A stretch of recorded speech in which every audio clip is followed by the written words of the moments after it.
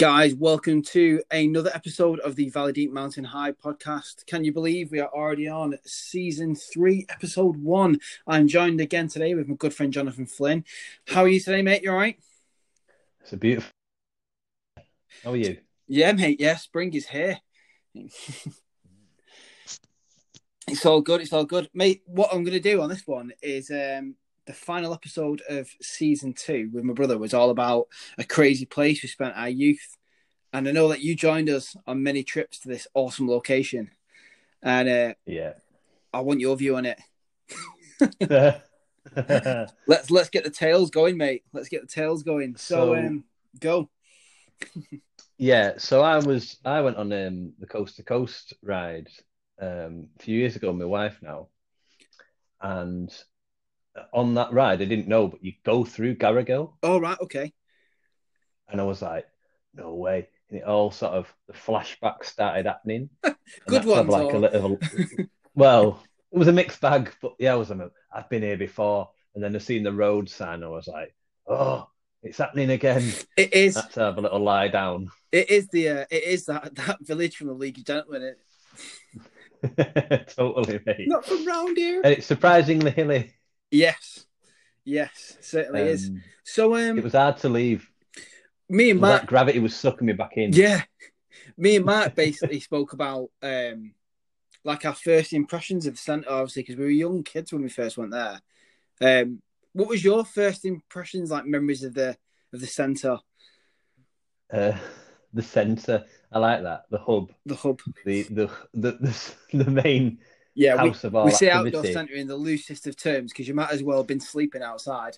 But I think at one point we were, weren't we? There yes, was there's trips I remember there where walls were missing from rooms, and there was like you'd had to say, "Oh, you can sleep in here." I'm like, all right, and then in the morning we'd get up and there'd be like daylight creeping through, but not through the window, through a wall that wasn't there. I think it says a lot. Now, I didn't mention this on the podcast with Mark because I wanted to get it on with you. I mean, like we could all talk for days and days about some of the stuff we've done because it's mad. But it says a lot about this outdoor centre when it was our final sort of practice trip before going to Kenya. That was where we were taken because it was like living in the slum, pretty much. Yeah, it was. Yeah, some of the buildings in Kenya were We're better better. made. To be Yeah, honest, yeah, corrugated roof and all, dirt floor. Yeah, some of the housekeeping. So when you normally go, like I used to work at a youth hostel, so when you go to them, outdoor centres, youth hostels, there's normally like fire regs on the wall. There's normally like um, do's fire and don'ts in the extinguishers. building. Yeah, extinguishers, blankets. Like, there's normally do's and don'ts. You're like, here's your washing. This is what you do with your kit. This is what. And there wasn't really that. It wasn't really a big list of things. It was more like guidelines and really what people would bring to the party. Yeah. Um, I remember one of the used to have to do was stamp your feet when you went into a new room just to get all the critters out, like scare them off. So like all the Forgot rodents about and that that. would scarper up places and you wouldn't meet any. That was the solution. Yeah, yeah, yeah. Oh man. Oh mate, there was one trip that stands out for me. There's a fair few trips I've done there that were really good, and they were all very unique in that centre, just because the centre brought its own challenges.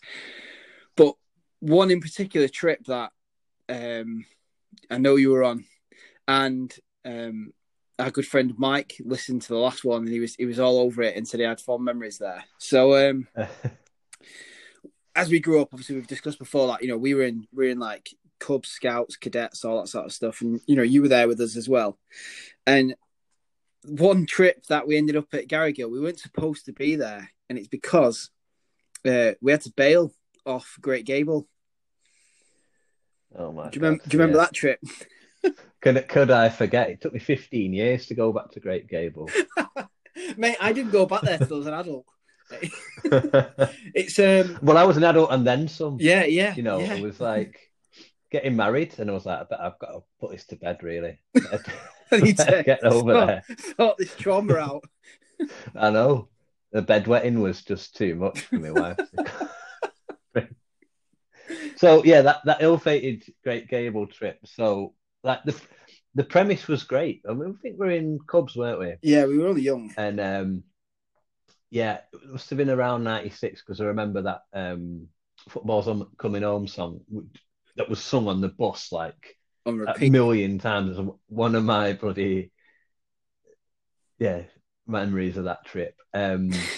What are your And we went PTSD with moments from the trip? sends me back every time I hear him. Yeah. And we worked with some scouts, some older lads that were in scouts at the time, but we knew him anyway Yeah. through Mike and Co. And they must have only been about between 12 and 14, maybe the oldest ones. And it was my first proper trip away. Like we've been camping overnight to Middlewood or whatever, but you know, Middlewood's so close you could run home. Yeah. This was like we're getting Many in a minibus occasions and we we're did. going far away. Yeah, we did.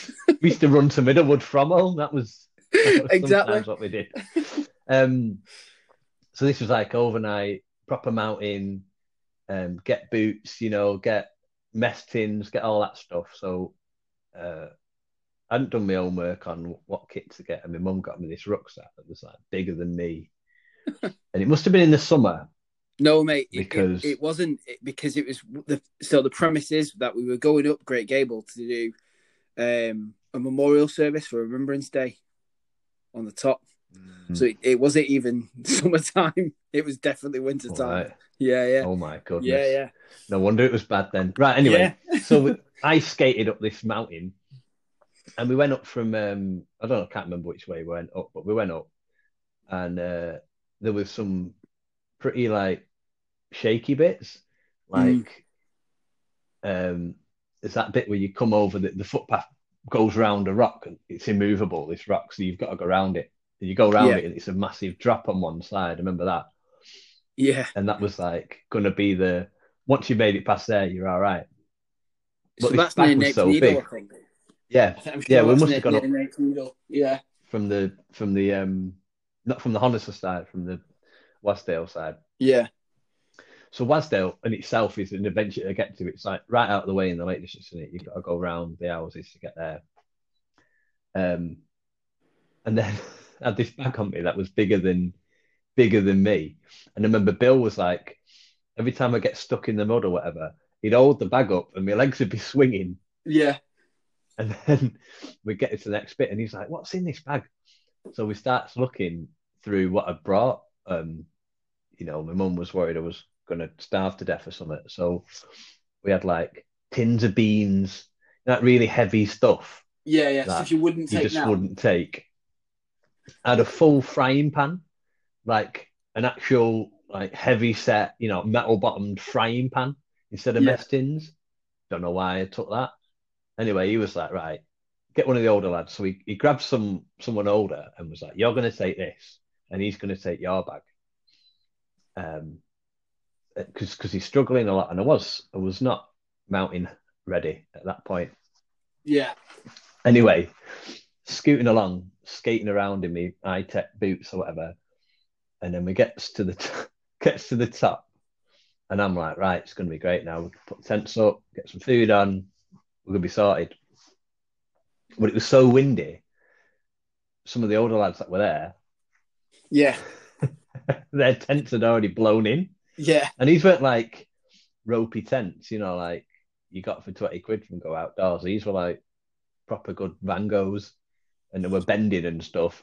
So the wind was ferocious. Do you remember that wind? I do, mate. So like one of my biggest ones is because like if we were to go there now, like if me and you were to go away now at the same time in the same weather as like, you know, adults who are well seasoned outdoors, that wouldn't faze me at all. I'd be like, I've been out in plenty of weather like that and worse weather.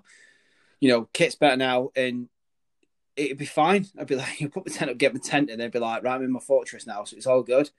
But when you're about 10 years old and it's getting dark, and the only memory I have is, so you know, I've had a lot of influential people in my life growing up, you know, and I know you have as well. But like me and Mark said on one of the earlier shows that you, I owe a lot to my upbringing, but more so like my upbringing with all the extra like curricular stuff that I did. So I can put a part on that. You know, I know that like going to like, you know, Beavers Club, Scouts, Cadets, all that, those sorts of things. I know that they helped sort of put me on the pathway to the life that I have now. And, you know, they kept me out of trouble, you know, to some extent. You know, but it forced me to have this passion for the outdoors, but it's also pushed me to, you know, want to not only you know, give those experiences to other people, but made sure that my kids have the same, you know, drive to do more and be in some uncomfortable situations with bad weather and things like that. But I do remember at a time where I didn't need character building was when I opened up my tent as a young kid. You know, I had, you know, not much experience of putting tents up on my own, and the wind blew it away for me to just get shouted at. Like, as a kid, I think all I wanted was like someone to just give me a hug and sit me down and tell me it's okay. And all they got was like, "You bloody idiot! It's flown off." I was like, you know, and so yeah, I remember that vividly. That bit was that was very powerful. So the wind was it was a hostile environment, shall we say? The wind was really ripping off the top. We're in the lee side of the wind, so the lee side of the mountain, trying to get out of the wind, but it still was just whipping along. And I could see like white horses on this little tarn they had at the top that was like blowing over. And then Bill's there, sat shouting commands, trying to tell everyone to get the tents up and get inside because the exposure risk was to be pretty high. And then you roll your tent out. Our tent, we split it. So I think I had the peg bag, you had the pole, whatever, however we'd organised it.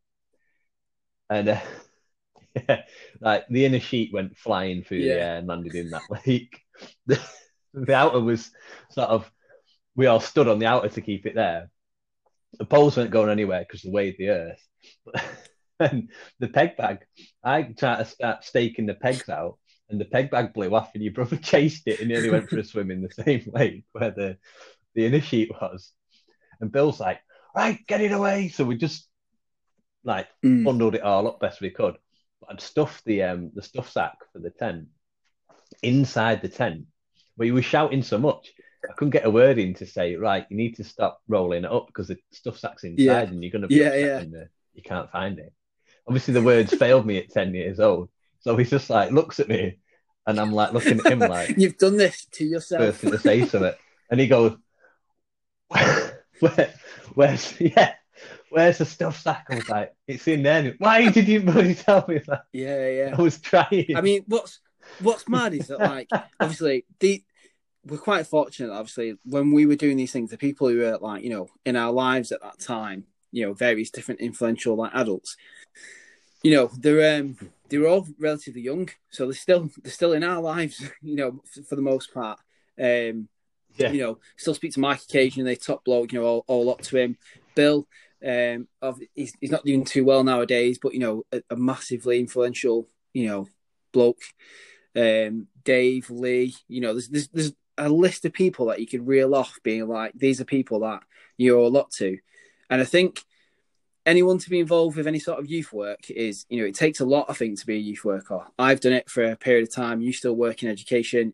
It's a hard job because you're taking on, well, not only are you taking on young people's problems, their parents are putting the safety of their child in your hands. And it is stressful. It's a stressful job. And it does take a certain person to work with young people, but it definitely takes a certain person to work with young people on a volunteer basis. So like taking people away for the weekend, you know. Absolutely. So I know now with the outdoor work that I do and stuff, when I guide groups and things like that, when I've worked alongside like cadet groups and scout groups and things like that, and people think, oh, they only go there on, say, like, you know, a Wednesday evening, and then they might take them away now and again. It's not just Wednesday evenings. You know, their life is dedicated to benefiting, you know, young people. And like, I make no bones about it. Like we grew up in Salford, it's got a bad rep, but I never had any problems when I was there, and you know, my upbringing was great. We did all this cool stuff, but I think we only had such good experiences because we had, you know, these key influential people in our lives that I think at times when, especially nowadays, you see, well, slightly going off topic, actually, let me start again. So, because you may agree with this and you may not. So mine and your parenting style, I think is pretty similar in it. You know, you're getting on with it, you're getting it done, tough sort of thing. Now, what I have noticed, and I think it will become a problem, I think, in later generations, is I think saying baby is the wrong term, but you'll get what I mean. Is like we would be pushed to do something like, right, okay, you know, the weather's rubbish, but you're going anyway, you know, because it's safe, you're going to be uncomfortable, but at the end of it, you will still achieve something. Nowadays, it's almost like, oh, you can't do that because they won't enjoy it, so you can't do it. Do you know what I mean? Like, you know, we're running. So like, you see it in different workplaces and stuff like that. Like, you know, I've worked in some like corporate environments and things like that, and I've come across, not by all means am I like, you know, the wisdom and pillar of knowledge to life, because I'm still only fairly young myself. But you'll come across people in like, say, their early 20s now, who very much like, well, you can't say that because you might offend someone. Yeah, but if I offend someone, I'll apologise. But you're basically telling me that I can't say something because I might offend someone, so I now can't express my opinion. Now, that comes down to, I think, the shift of sort of upbringing is what you see nowadays. You know, people are very adverse to not have risk in their life and not impose risk on, you know, their children. When I say risk, I mean measured risk, you know, like taking people in the outdoors. You know, some people, I mean, we grew up with people who had all the same opportunities as us, who never did anything because they were like, oh, I'm not doing that because they'll get cold. What, have they not got a coat? You know, can you not get warm? You know, and it's one of the things, I think we're very lucky because we were at a time, you know, that I think we were probably the last sort of generation really to sort of grow up where you would be pushed and, you know, things weren't all sort of cotton wool like they are nowadays, you know. Like I know like the military has changed massively. So like by no means, you know, am I like an old sweat? Like it was harder, you know, 20, 30 years ago. But when I went through, it was, you know, you still got like a bit of blanket punishment and all that sort of stuff. But like nowadays, you can give your instructors like a red and yellow card if they say something that like upsets you, which to me is madness, you know, because like, you know, you're being the black and white of joining the military. You join the military to do a violent job. That is, you know, that is what your job is. And then you have your trade on top or whatever. But the black and white of it is, you know, you've got to be trained to be an aggressive person. So you can't have someone shout at you and you go, whoa, what you've just said's upset me a little bit, for him to go, oh, okay, let's talk about it. And I think a lot of it comes from, you know, that age group now that are coming through. It's because things have changed, you know, with extracurriculum like activities in the outdoors and, you know, cadets and scouting and just the general view of the world has changed very much. And you could say, yeah, for some parts it's for the better, but some parts, I think, you know, we're running it's a bit of a knife edge in it, really. You could go too far one way. There's a lot of litigation, and I think the effort required to beat the litigation, I'm talking like risk assessments, paperwork, all that sort of stuff that happens to youth organisations, insurance, it can be prohibitive because often these things rely on people doing this in their spare time or volunteering that time. You know, if you want to run a youth group, the likelihood is you're not going to get paid for it. It's something you're passionate about. You want to share that. And the litigation can be a difficulty. And it's how you navigate that as a group. Now, most people would advise you don't, you know, it's easier not to. Why do you care? Why do you need to? And I think, you're raising this good point. And sometimes I struggle with this myself. There's this really good idea of altruism and like respecting other people's differences. And I'm all about that. That's wonderful. I think. But the counter side of that, you know, the other side of that, if I might get onto that, is um, do we risk not Yeah. doing anything because of the does it? It's more Mm. to navigate, and more, and it can be done. It's how you do it. Is the desire still Yeah. there to do that? And part of it as well is you have to reflect on what, yeah, is your makeup of your group like relevant to your Yeah. area? What is all that about? So there's lots to consider, but that shouldn't be people are making a barrier out of it, and it Yeah. shouldn't be a That's barrier, what I'm getting at. And I mean, um, in what my view. so without going too political about it, a great example of this and an easy way for people to sort of understand what I mean when I say that things have changed. Because sometimes they have to, we can't always just leave things as they are. So I know that when we were in Cubs and Scouts and things like that, it was quite common, and you were allowed to carry a folding pocket knife that doesn't lock. Yeah, so sub 3.5 inches doesn't lock. Not a problem, right? Yeah, and it was Yeah, nice to go and and get by one, no means did you wasn't did you ever it? see any like teenagers stab each other? No, have No, you ever been stabbed? You know what I mean? And we grew up, we not by grew up anyone in a else. in a city, in an urban city, one that's got a reputation for violent crime as well. Now, there is no Yeah, way in this world that you would get away with letting a group of teenage lads or girls or mixed groups run around in the outdoors now carrying knives. It wouldn't happen. But I know that a key part of my youth was like learning how to obviously use, like axes, knives, and all that sort of stuff, but do it in a responsible way. And the responsible way was most of the time is, well, it's yours. Keep it in your pocket, And I yeah, specifically remember being told, well, you'll only cut yourself once because you do. And that's how you learn, And I think like, yeah, so my eldest, he's 10. He's got his own Swiss Army knife now. And to him, it was the greatest thing in the world for him to be given like, a pocket knife. He absolutely loved it. The fact that he'd been given this responsibility. Now, whenever we go to the yeah, forest or go out in the lakes or something like that, he's got it with him. But I never see him take it out and mess around with it because I've told him since day one. I'm like, listen, like these are the rules. This is what you can and can't do. And if you cut yourself, you're only going to cut yourself once, mate, because it hurts. And so far, touch wood, he's not had any accidents or anything like that. But I think, there was a fair few people like, well, are you going to let him have a Swiss Army knife? I'm like, well, yeah.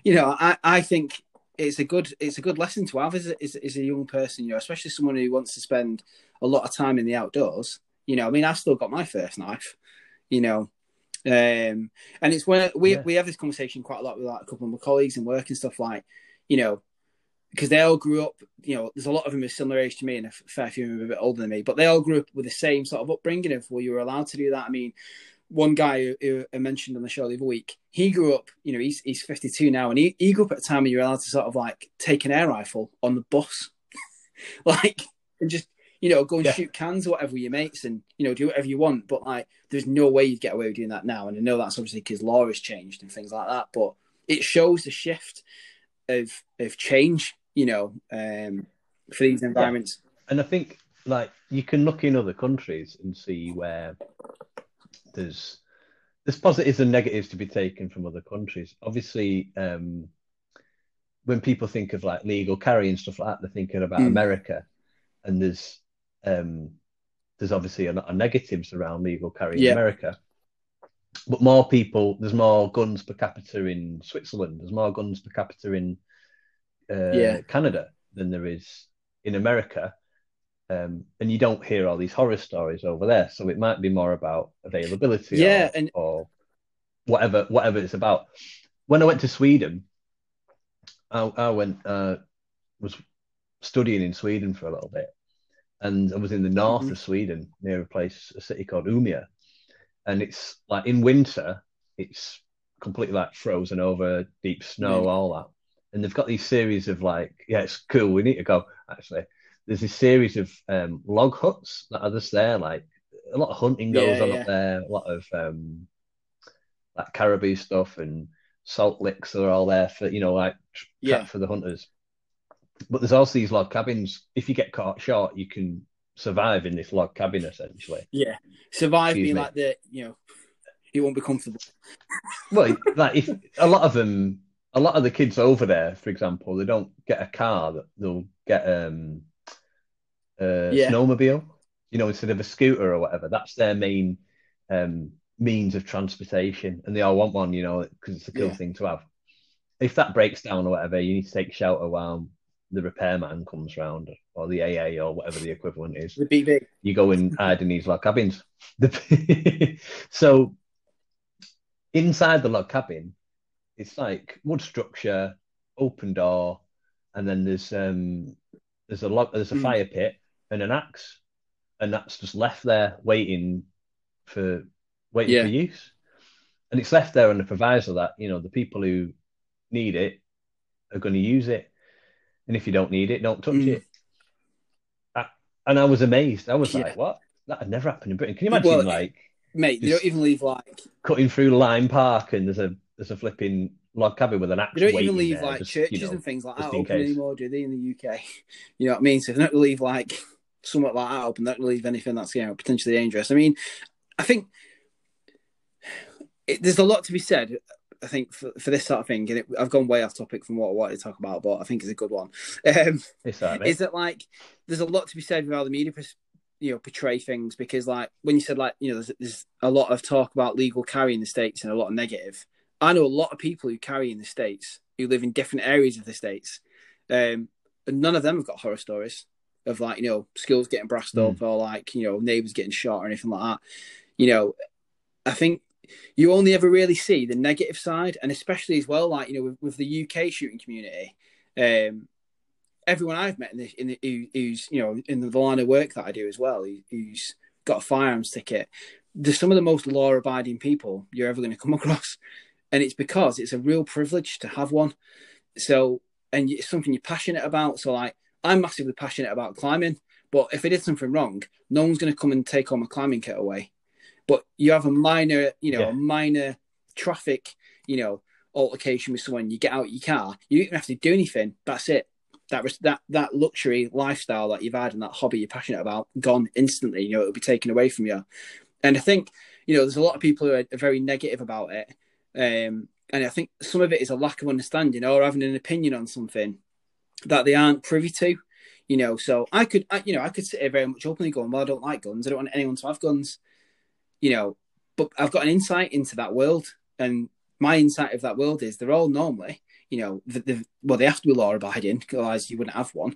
They're all very nice people, and that world is everyone's very passionate about their hobby, like they are in any hobby, but more so for the fact that obviously you run the risk of losing it. So you lose not only your hobby, but you lose all of what you've spent a lot of money on. It's not a cheap thing. Now, the States, obviously, getting a firearm in the States isn't that much different to getting one in the UK. The only difference is that some areas, don't need them to be locked up. You still have to go and you still have to fill out the forms to be able to get a carry permit and, own firearms and things like that. But again, the media only portray the negative side of what. And to be fair, you've got to look at it as like what would sell. If you said like there was a video that was going around not how long ago of a guy who got attacked by a bear.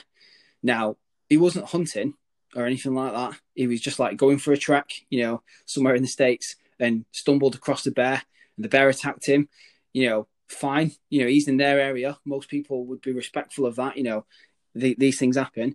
Now, obviously, he shot this bear because he was carrying, and he got away. He was injured. He's in a bad way, like really tore up. But if he hadn't shot it, he would have died. Now, yeah, you don't. That's for me. That's an instance of where a firearm has been in place somewhere, and it's sadly you could argue the fact that sadly a bear's died. Awesome creature. However, this guy survived. If he hadn't been carrying, he would have been dinner. But you don't really see that side. All you see is this shooting's happened, that shooting's happened, or whatever. But you have it in the UK as well with like violent knife crime and things like that. Most knives that I get used in knife crime are kitchen knives, or items of such like screwdrivers and things like that. They're not like your camp knife that you carry around and spend a lot of money on. They're not those sort of things. So, yeah, I think rightly and wrongly, we move away from sort of upbringing we had, because I think there was nowhere near that stuff. And we're only going back 15 years, 15, 20 years at most. None of that was about when we were little. And if it was nowhere near in the level of what it is now. And there's an argument there to say, well, because we've become so strict and so soft in some ways, you've bred a generation that don't have the respect for these items and responsibilities that we were taught at a young age, Yeah, there's a lot of rights and respect that sort of flows through this whole discussion. So, like, I work in a school and I have confiscated, if you will, what school would describe them as weapons, like not rarely blades, but often improvised things like the kids refer to them as shanks, and you're like, come on, mate, this ain't Sing Sing. Yeah. This is a quite a nice high school. Don't be playing that game. But stuff they've improvised themselves, tools, weapons, like screwdrivers, that sort of stuff. And part of what always accompanies that is this paranoia. Normally they've been on their gear. They'll take them along as a safety precaution. Yeah. Because they don't want the trades to go awry. And often they've been taking too much cannabis, and it's led to them having a set of paranoia around them. Or they've got like some sort of infatuation with shiny weapon-like things, and they want to up the rep. And the children at the end of the day, and the media has played a role in highlighting knife crime, which is a problem. Tell knife crime's not a problem to a grieving mother. Yeah. Oh, exactly. It's a problem in areas. However, everyone, rather than educate around use of knives responsibly, or have checks about your kids and what's going on, everyone's just the teenage response was, everyone's got a knife, I better get one. And it's like a new pair of trainers or an Xbox or whatever. We all need one. Well, what's the outcome going to be? Some people are going to get hurt. If we're like having dust-ups, we're arguing over things that, trivial things or not so trivial things, and we're all carrying knives, someone is going to get hurt. So, we need to sort of reinvest in this view of how you educate people around. Yeah, because I think, your influential years are from the ages of sort of like, for lads in area, you're looking at probably starting about 11 or 12, going right up to being like, I'd say early 20s, 20, 21, and if those that fast, so I think everyone who's listening, and you would agree, is that, as a young lad, boys are fascinated with like cars, guns, knives, and girls.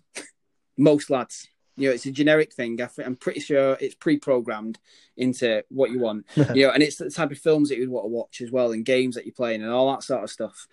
Now, if that was instilled in you at a young age, of this is a knife, you respect this, you don't do this with it, you don't do that with that, like we had. I had plenty of scraps, but never once have I been like, we stab him. Like me and you have had fights when we were kids, and we both carried knives as kids.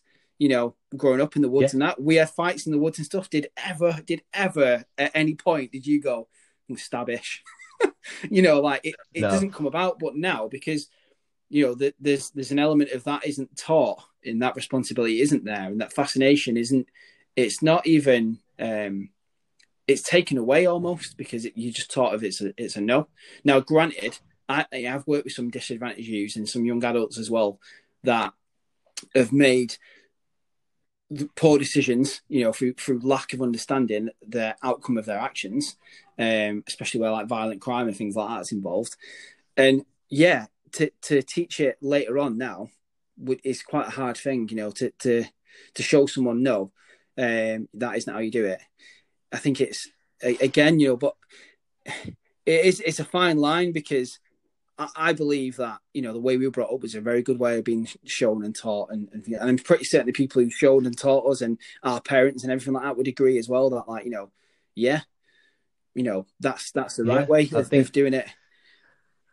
that's the big thing, because when we're talking about, I've seen some education around knife crime and violent crime, and then you look at the wider influence of that hate crime. Obviously, there's a big legal push for recognition of hate crimes, and that's happened, and it's been enshrined in law about hate crimes affecting a lot of people. And the knock-on effect of like hate crimes is organized violence, organized gangs, and in that, peer-to-peer abuse. There's so much. So I think you can't isolate one without the other. So in our own lifetimes, we didn't grow up in households which were like, divisive or racist in any way. We didn't grow up in households that were saying, right, you're better than this person or you're better than that person. Yeah. We didn't grow up to think less of someone else because they were poor or because they were a different colour of skin or anything like that. Yeah. And like, I know there's institutional racism and there's other aspects to that. There's like, you might not know what some of your actions may be racist, but in some of these violent situations, a lot of the parenting's overt, and a lot of these people are groomed into violent gangs. So I'm glad that they're educating around the issue, and I think that also needs to be taken into account. Yeah. But what better way than spending time with people outside of your own sort of social group, if you will, in youth groups, in doing activities that unite you over something. Right, we're all scared here. I don't care how hard you think you are, if you're a girl, boy, whatever. Yeah. You are equally afraid of going off this abseil. You're equally afraid of doing this, that, or the other. And that's a shared experience now. And the youth work I've done has always been around that. Yeah. So I think we did benefit massively from who we knew. Yeah. Who we were related to in your case, but also that we had open-minded parents that were saying, right, okay, yeah, go and do it. Go and have that time with these other people. Yeah.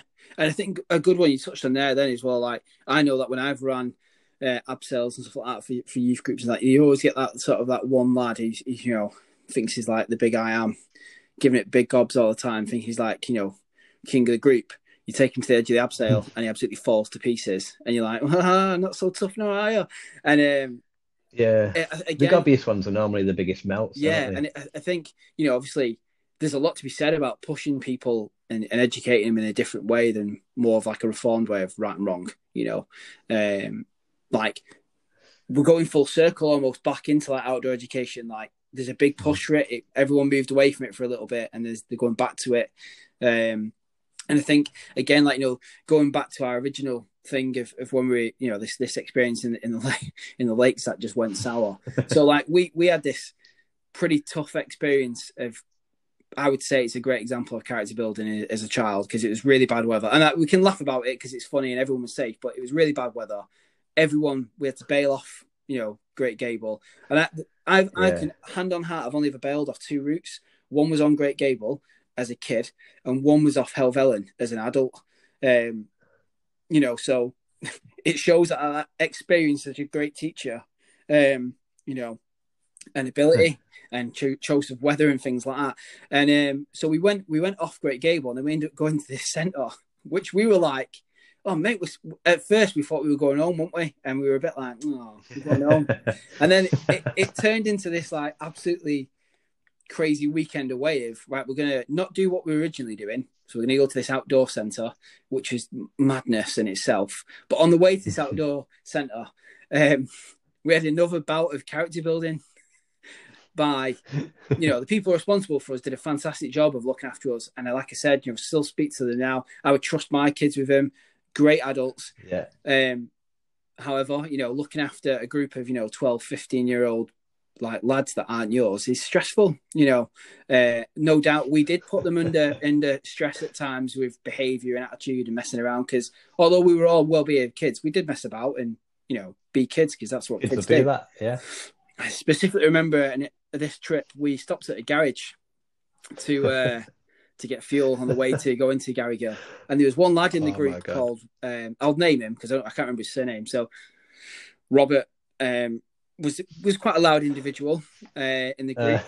And, you know, these instructors who were with us, they got out and gone and got us, like, you know, got us all. And I specifically remember, I'll always remember that they got us a can of Pepsi. Everyone a can of Pepsi. So that's out of their own money. 15 lads, yeah. You've had a traumatic experience. Have a can of Pepsi. We're going to stop on the way to a go and we're going to get everyone fish and chips. That is amazing leadership, in my opinion, when you're looking after a group of young people. They've had a horrible experience. You're going to stop and get them a sugary drink, which will help. But you're going to stop and get them, like, hot, warm food. Winner. Everyone gets given a can of Pepsi. One lad in the back just shouts, I don't want Pepsi. I want Coke. And yeah, it didn't go down well, did it? It didn't go down well. No. I remember them being sat there for at least 5-10 minutes. Well, everyone got a bit of a bollocking. Yeah. And I tell you what, though, like, it says a lot when like you can remember these experiences still as an adult, being like, "Whoa, I wouldn't do that again." Yeah, you know, because I mean, amazing, really. It was. He good. remembers as well because my first job I ever had, he worked there. And I was like, oh, no way. And we recounted that tale. And yeah, he still prefers Coca-Cola. Fingers as well, right? Like, I remember doing like a bit of an experiment with a youth group. Like, we gave everyone Pepsi and told them it was Coke, and no one questioned it. No one questioned it. Do you know what I mean? At all. Like, you were not in the packaging. Like, no one questioned it. They always went, why would they? Yeah. Yeah, you know. It's one of them, innit? Like, brand loyalty is a strong one. I remember, was with him anyway. Do you know what I mean? Yeah, he'd been Santa Claus had really had him over and said, like, yeah, you're only drinking Coke now, Bobby boy. So I remember when we had to bail, it was getting dark as we were meant to be putting the tents up. Probably because I was so like snail's pace up the hill. Anyway, we got there then. It was a washout. It was all the tents were gonna blow over and break. They had to think on their feet and they decided, right, best thing to do is get down. So we starts walking down, and I had like my first ever torch, you know, like oh yeah, double A battery thing. Yeah, halogen, D-cell double batteries. A battery. Yeah, maybe even a D-cell, but not even like fancy, not like a Maglite or something. It was probably like some ever-ready thing my dad found under the stairs or something. Yeah. And obviously the batteries were dying in the cold. Yeah. So Mike, bless him, like, he had a head torch and he'd walk one step and I'd walk one step, and then he'd shine the light on where my next step was going to go, and we just sort of snail paced it back down. Mate, I remember this. Yeah. It took so long, and it took ages, and I was worried, but he really reassured me. Like, so fair play to him. I remember doing a trip underground with Mike in a similar experience. I think you were there as well, actually. Because I know you were there, and Mike's son Gareth was with us because he's the same age as us. And my dad was leading a group underground, and we were underground with him. And I don't think it was this trip, but it was definitely Garrigill. And there'd been like a little bit of like I say a collapse, but it sounds very dramatic, but it wasn't. But the message that I got back to the back of the group was, Mark's dead. And all I thought was like, my dad's been killed. You know? And I remember like it sounded a lot worse than it was. All that happened is that, you know, there'd been a bit. It was a little bit bad, but it weren't nowhere near warranting any sort of panic.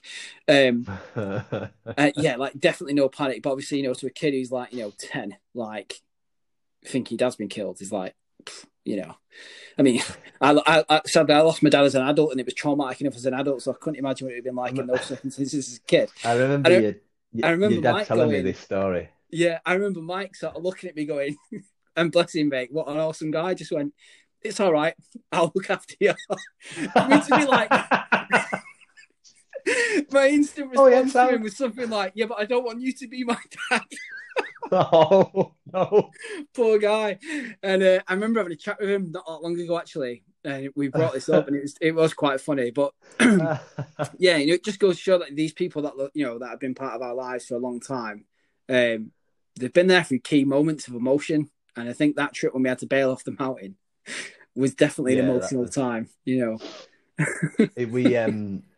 Yeah, I remember getting down to the bottom, and it was me and your kid, and we were like, "Ah, what's that?" And we could see this sort of faint light. I mean, it must have only been Wasdale, so there's not a lot of natural light coming out of them, or natural Yeah. light coming out of there, you know. Well, it's a pub, And and that's he's it. like, "Yeah, that's it."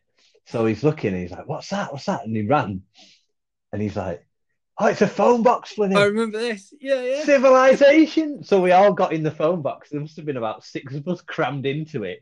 Like, yeah, yeah. I oh, remember. indoors, like electricity. Oh my God. Yeah, Yeah, yeah, it was like amazing. Anyway, they fetched us all out there and then bought us fish and chips. yeah. I mean, Oh, the moral of the amazing. story is that you can take a group of people away and have a horrific time, but like we're still sat here laughing about it. You know, Yeah, like it was horrific, but I but loved it. great. And it got me up to the top of Great Gable the second time I had a stab at Yeah, it because I was yeah, remembering and recounting the tale, right? Oh, this is what happened here.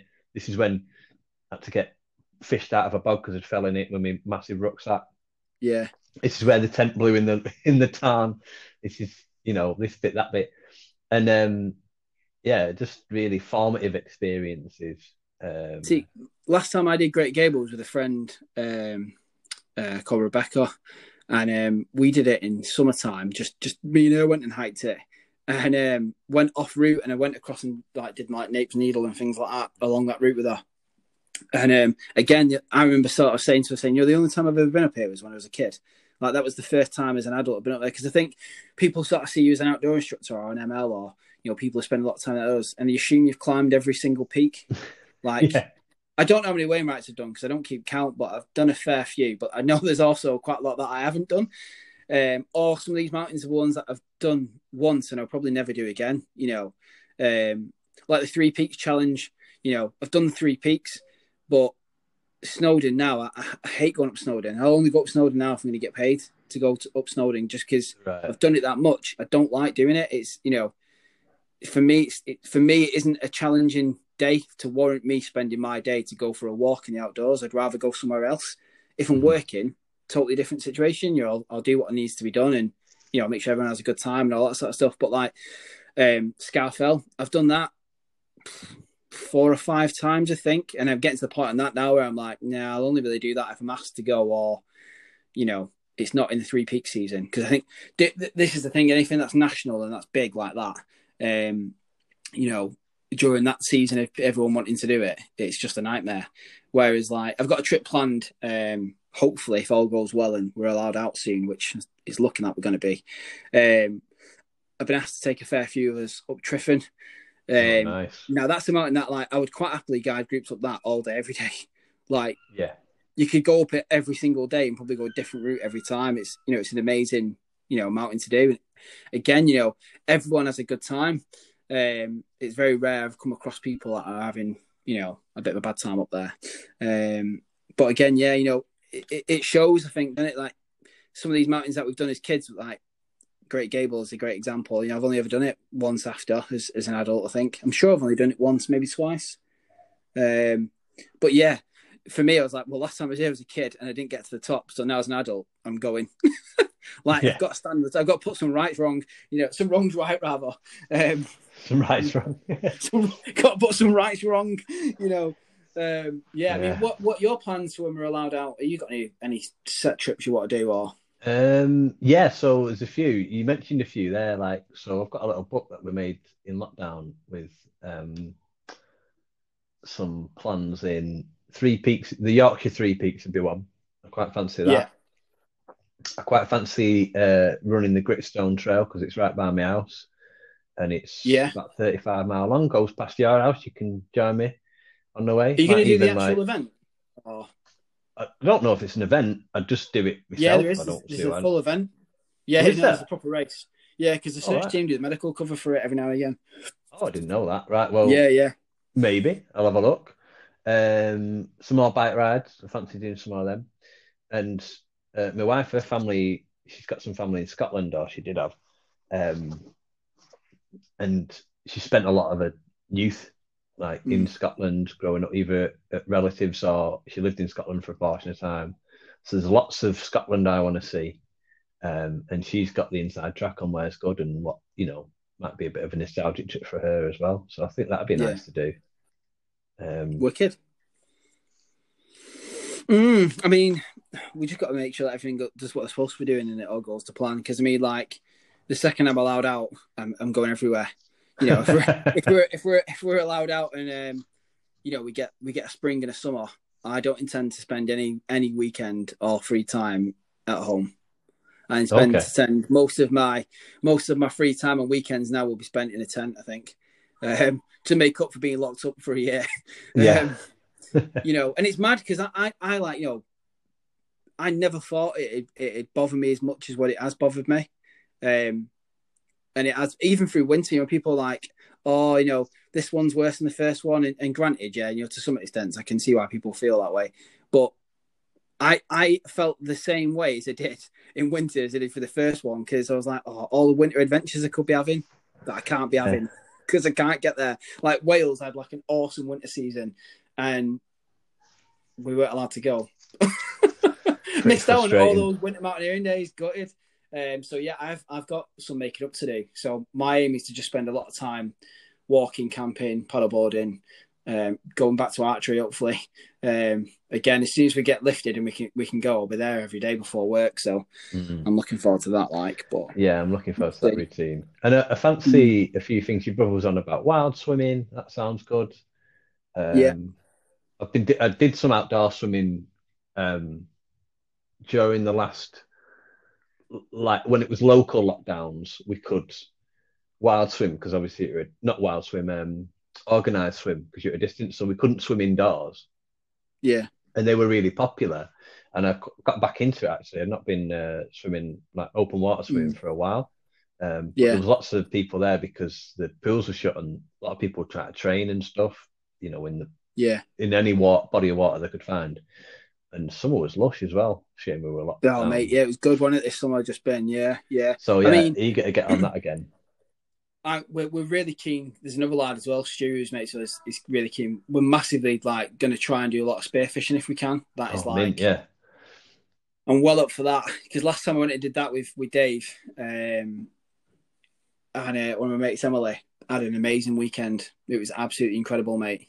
And the viz and everything was aged. So that is the plan. I think global travel is going to be off the cards for some time because no matter what we do as a country, it's going to be what globally is allowed. And if it's a big ag to go away, then I'd rather just stay in the UK, to be fair. I think people really appreciate what the UK can offer. And personally, I think it's loads. I think it'll be good, especially if we have a good summer again and we're allowed out. I think it'll do a lot for the tourism industry in the UK and the outdoor industry. I think it'll do a lot. Because there's a lot of people who are keen to do new hobbies and start new things and just have a good time again, aren't they? So I think it'll be good, mate. So fingers crossed we can get out on some mint trips. Yeah, sounds all quite positive. And I'd be down for that all day. Sound right. Well, that's brought us to the end of our show that sort of went in a whirlwind. Yeah, bit of a meander, but a good one. Some good topics, and some good structure to it. So, mate, as always, absolute pleasure to have you on. Thank you very much for spending the time with me. My pleasure, man. No worries. Everyone else, stay safe, and we will speak to you soon. Take care.